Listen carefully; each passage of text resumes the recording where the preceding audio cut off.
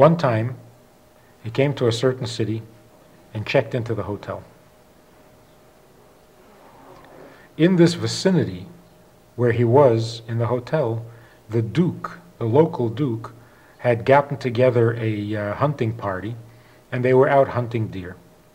Welcome to the Ideas That Change the World podcast with Rabbi Manis Friedman, where we make sure your life will be changed for the better, one idea at a time. Rabbi Friedman is the #1 voice of clarity on moral and social issues. So what are we waiting for? Let's go change the world. There is so much we can do to make this world a kinder, better, happier place. There is so much we can do to change the world. Let's change the world.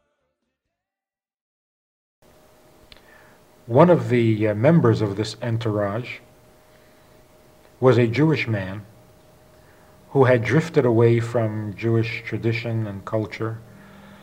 He was a very bright young man, and the Count and his young friends were very impressed with this man, were always complimenting him, and so he tended to spend all of his free time away from his Jewish friends, spending it rather with the Count and his family and his friends and so on. And as they grew up together, he became a member of the inner circle of the court, of the Duke's court, and was very close friends with the Count. And when the Count grew up, this Jewish boy had completely severed all relations with the Jewish community. He had stopped being observant. He had broken his parents' heart and went off and married out into the family of this Count, and now he was going along on one of the hunting trips.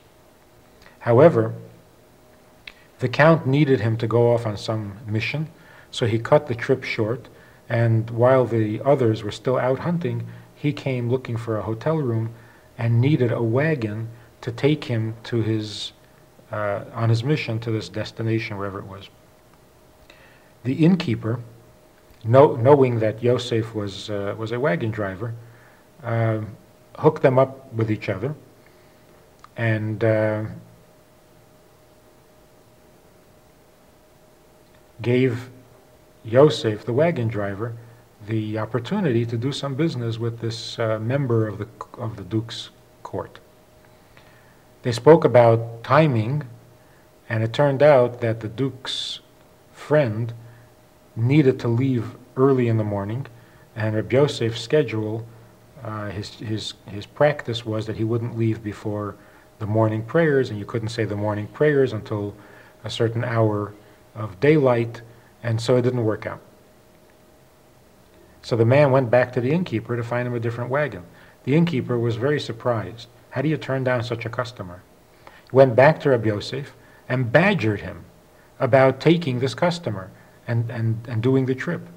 And Reb Yosef insisted that that his schedule for all these years has been that he doesn't begin a journey until he's finished his prayers, and you can't pray that early. Finally, he went back to his room, and this badgering and the need to defend himself for the right to say his prayers in the morning before going off on a trip really got to him, and it brought back all the painful memories, and he again revisited this whole idea of what had become of him. Here he was, a great scholar, a great intellect, a man of learning, a man of books, and now what? Now he drives a wagon.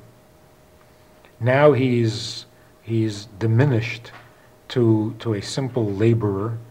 And when he wants to even say his prayers, like every Jew says in the morning, like any Jew would in the morning, he has to argue about it and get all this grief from the innkeeper about how it doesn't make sense to refuse such a customer just because you want to do your prayers.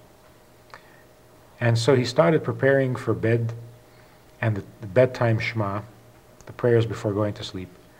And he said his prayers with greater devotion than usual. And in the middle of the prayers, he began to cry over the tragedy that had befallen him, that he had come to such a condition in life at his age where he has to argue with people about saying his prayers. He didn't know it, but in the room adjoining his at the inn, the Count's friend was trying to sleep. The walls were very thin.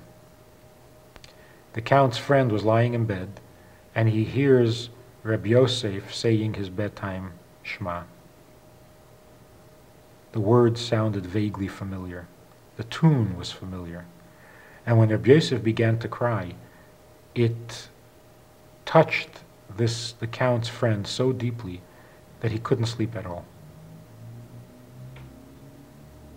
It brought back memories of his parents, of his father who used to say the bedtime Shema with the same tune.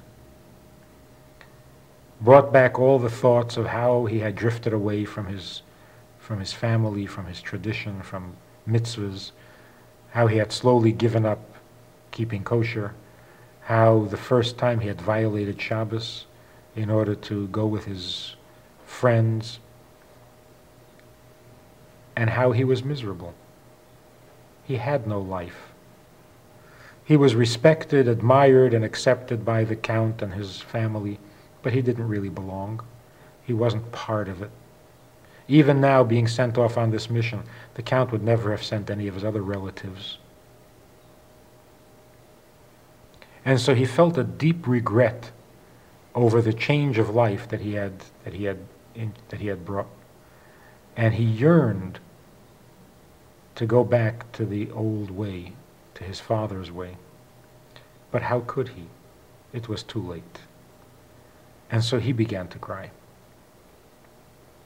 In the morning, Yosef got up and was preparing for his morning prayers, and there's a knock on the door.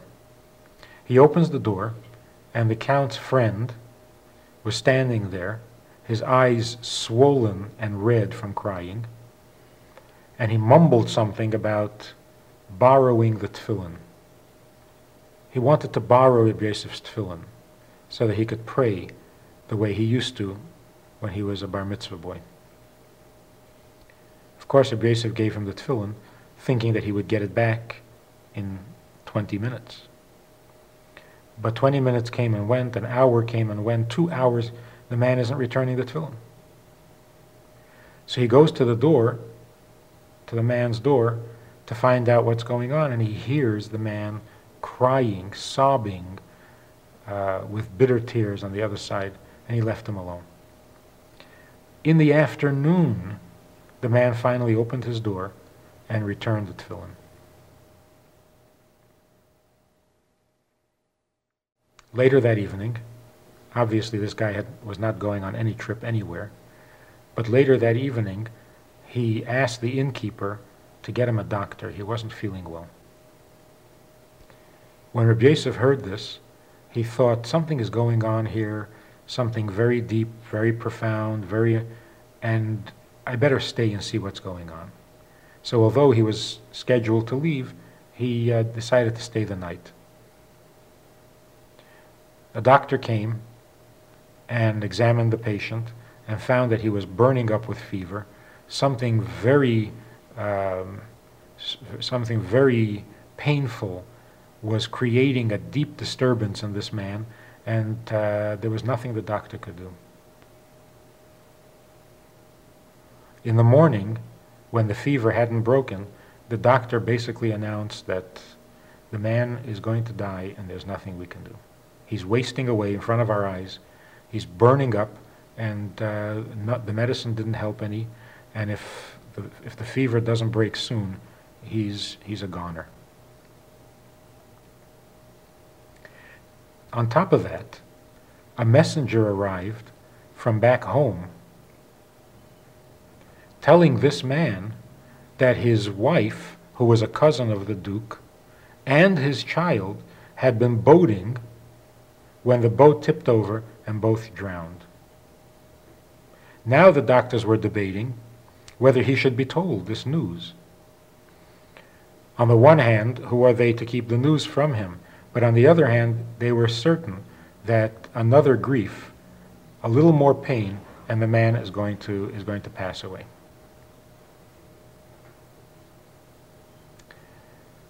Rabbi Yosef felt responsible for what was going on and asked permission to visit with the patient. The doctors had basically given up hope and thought there could be no harm, and they let him visit. He went into the room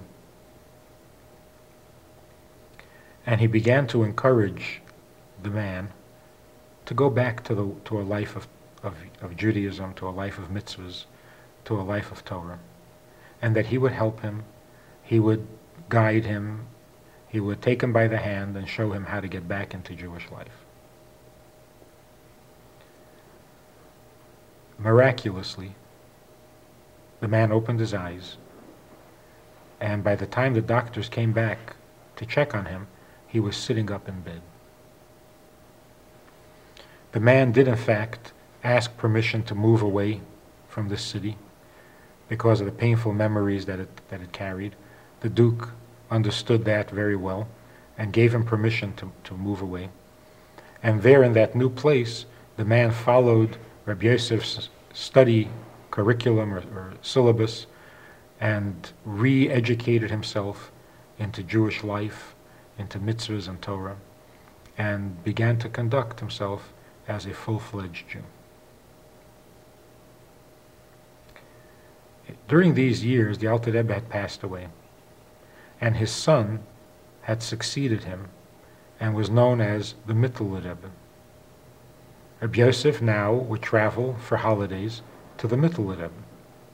And when he came that year for Rosh Hashanah to the Mittel Rebbe, the Rebbe's secretary sought him out and said, the Rebbe wants to see you. He went into the Rebbe's room, and the Rebbe said to him,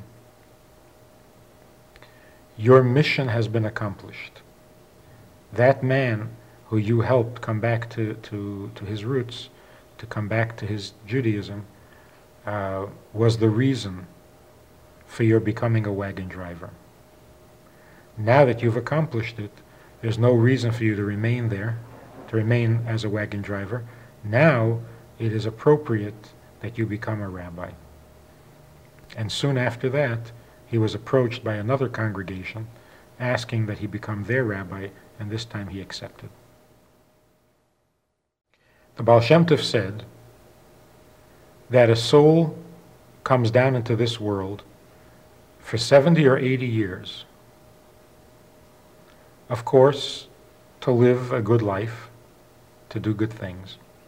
But it is possible that the entire life, the entire 70 or 80 years, are necessary because of one favor that we can do, that this soul can do to another, either physically or spiritually, materially or spiritually. That there are times when a soul comes down into this world specifically because of a favor that this soul is going to do for another soul, either materially or spiritually. Of course, as long as life is given, many good things can be accomplished in a life.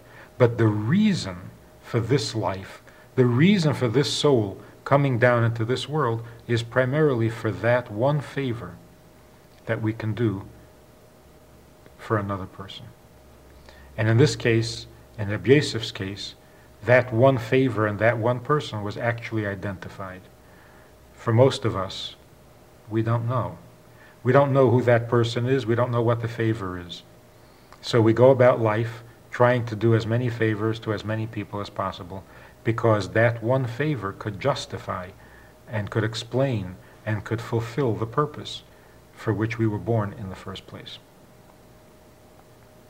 The other point of the story is Rabbi Yosef's reaction to his wife's simple, strong, true, and unwavering faith.